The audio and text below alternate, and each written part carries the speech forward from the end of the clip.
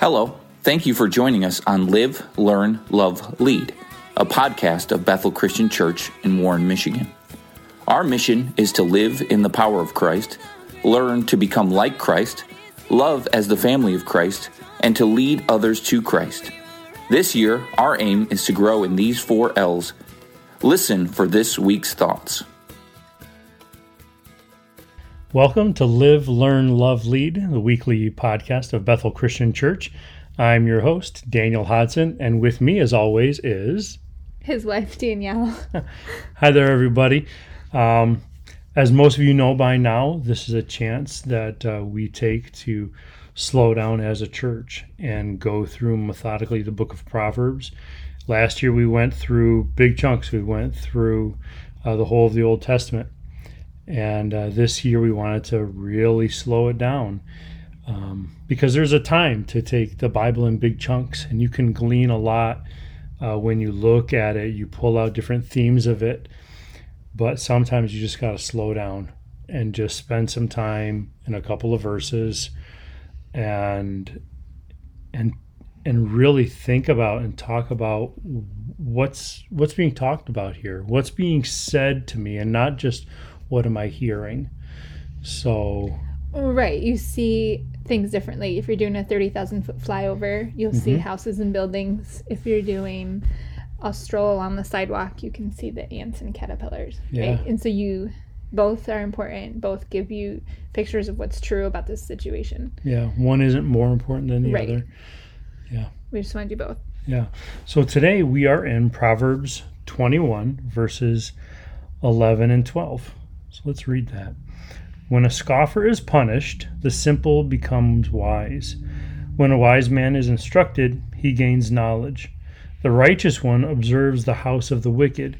He throws the wicked down to ruin. So let's start back up in verse 11. When a scoffer is punished, the simple becomes wise. When a wise man is instructed, he gains knowledge. What kind of jumps out there?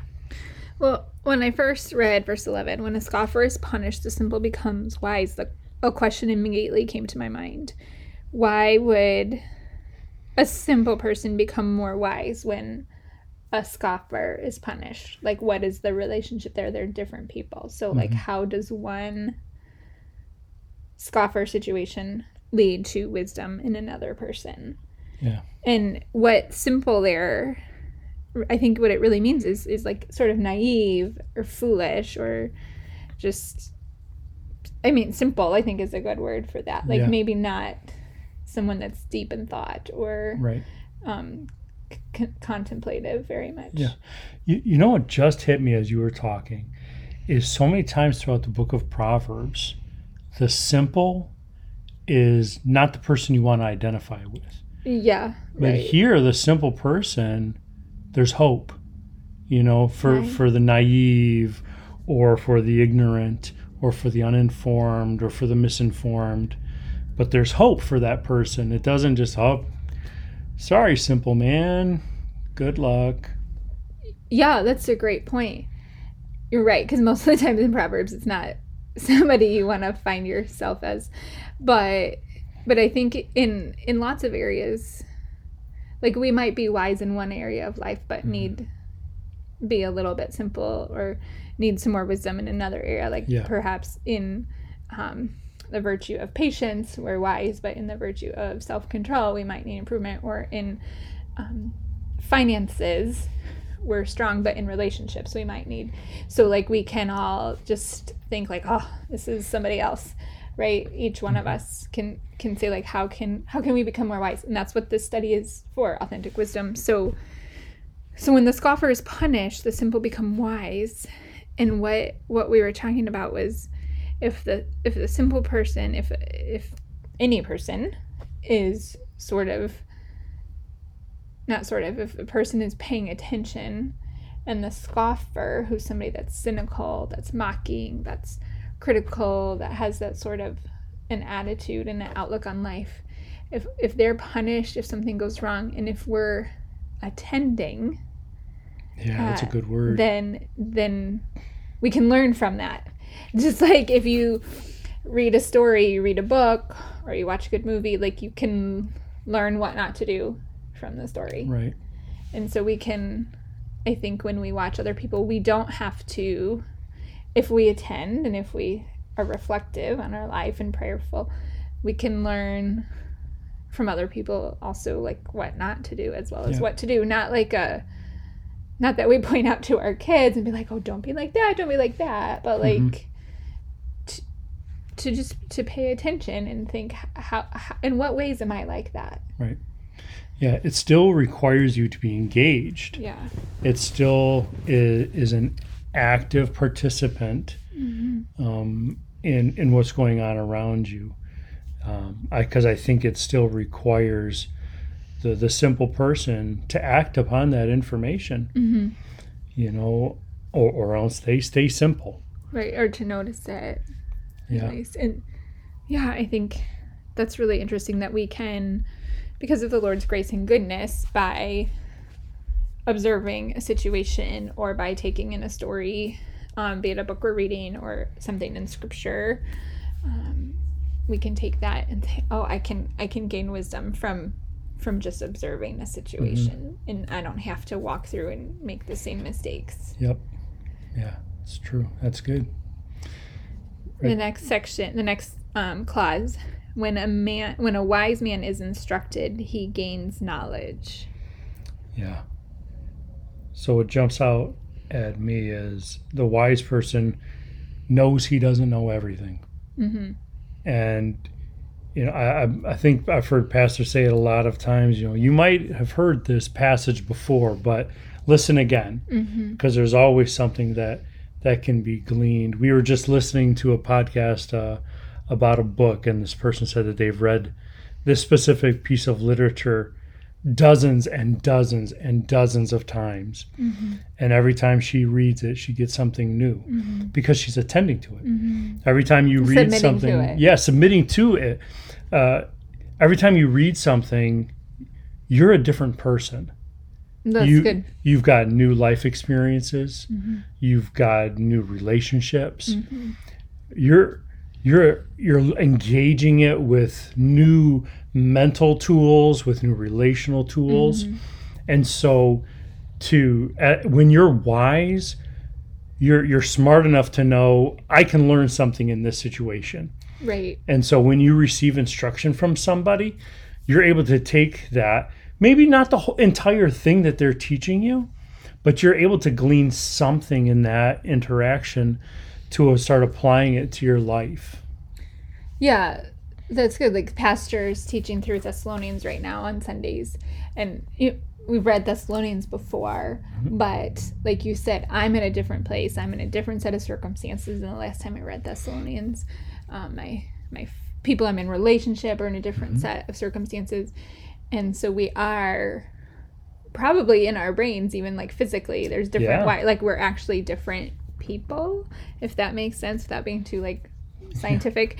But that's really interesting to come back to it. And then something that I see is when a wise man's instructed, he gains knowledge.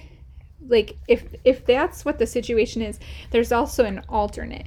So when what kind of person is instructed, he doesn't gain knowledge. Right? When a prideful person is instructed, he won't. So if he's saying a wise person makes this choice and has this outcome, there are different outcomes available to us. Like we saw the scoffer or the simple. We've read a lot about the prideful. And I think that's really important to, I said when we like submit to the stories, submit to Scripture, that we're willing to sort of come into that truth and say, there's a truth here that's bigger than me. There's something I can learn to that we're not feeling like I know everything. And you know what? Like, you will never know everything. I will never know everything. There is an infinite amount of knowledge in the world, and we will never know it all. And to think that we do, well, that's, I don't know what the word. Well, something that just popped into my head was, as you're saying that, you know, just the fact that we don't know everything, it kind of almost brings me a sense of peace. Because I know I don't know everything about this thing. Right. And so I don't have to approach it like the expert. I don't have to approach it like the smartest person in the room. You know, if we're leading a Bible study or I'm in a meeting at work, I don't have to try to have all the answers. Right. Like, there's freedom in that. In humility, in being wise, and then being able to gain knowledge. And let's say you're in that meeting or in that Bible study, and a coworker comes to you and says, "Hey, but what about this?" We have a choice in that moment, right? We can be like, "But I'm the boss, but I'm the leader." Or we can say, "That's an amazing point. Let's learn together." Right. And then all of us, like he's saying here, can gain knowledge. That's good. It's a good encouragement. Yeah, and he's really paralleling the simple and the wise in this set here, where the simple and the wise are acting in the same way. The simple is gaining knowledge, or the simple is becoming wise in the same way the wise is gaining knowledge. They're running in parallel. Yeah, and then knowledge, when we take in that knowledge and we wrestle with it, it becomes understanding, and then that grows into more wisdom. Yeah. That's good. And I think that's hope. Like, it's not saying you're in this category or you're in this category. Yep. Like, you can become wise no matter where you are, Yep. if you are willing to. And what makes us wise, according to this, is that when we're instructed, we're gaining knowledge. Our response. Yeah, it's not like, oh, do you have this set of information already? Yep. Wow. Yeah. That's encouraging. Yep. Thank you, God. Everybody has the opportunity to be the wise person. That's good. To gain knowledge. That's good. Verse 12, let's look at it real fast. It says, "The righteous one observes the house of the wicked. He throws the wicked down to ruin." And you actually had a fantastic observation here. Yeah, here the righteous one is capitalized. Each word. Yeah, the righteous one, God. God observes the house of the wicked, and he throws the wicked one down to ruin. He sees what's going on. Yeah. He sees you. He sees you in your point of frustration when things are rising up against you. He sees you. And there's a sense of peace in that, there's too. There's so much peace. And it's like, I'm not alone. He sees me. He sees me. And he sees the thing that feels like injustice to us, too. Like, he's going to take care of it. I keep thinking, both in the verse 11 and verse 12, of a different verse in Proverbs, to trust in the Lord with all our heart, and lean not on our own understanding, but to trust in his ways and let him acknowledge him, and he will lead and guide us. I mean, that's a very commonly quoted scripture, but we can trust in him and lean on his ways and not our own, and trust that as we're pursuing him, he will give us the knowledge we need. He can grow us into wise people. He will take care of the injustice. Yeah. He will look after us. Yeah, and here he is the one that does the throwing down of the wicked. Oh, He acts on our behalf. And I want him having my back, because there are a lot of things that I, in my power, cannot make right. But he can. Or we think we want to make it right. Yeah. Or if it is in our power. So some things are not, but some things that we do want to make right, to your point. Do I want to be the one to bring vengeance or justice? Or do we want to trust in his ultimate wise justice? We've been talking a lot in our family about justice. And what is it? And who defines it? And who gets to say, this is what is due to that person. And that's a great point you made. And I should not be the one saying, this is the judgment to be passed. I look at things imperfectly. I look at things through the lens of being a dad or a husband or a provider. I look through things through a cloudy lens. And so to have God who looks at things perfectly, who is perfectly good, who is perfectly just, who is perfectly balanced, who is perfectly merciful and gracious, I want him acting on my behalf, because then I know it's done right. Yeah, that's good. Yeah. Let's pray. Let's pray. God, we thank you so much for your goodness. We thank you that you are just. We thank you that you act on our behalf. And we thank you that we can go from being simple to wise simply by how we respond to situations and circumstances. We thank you that it is by your Holy Spirit that we can choose the next right thing. That changing is just the next decision. And we thank you that we can make decisions that are more and more in line with Christ by being empowered by the Holy Spirit. We thank you so much for that. And we thank you for this week.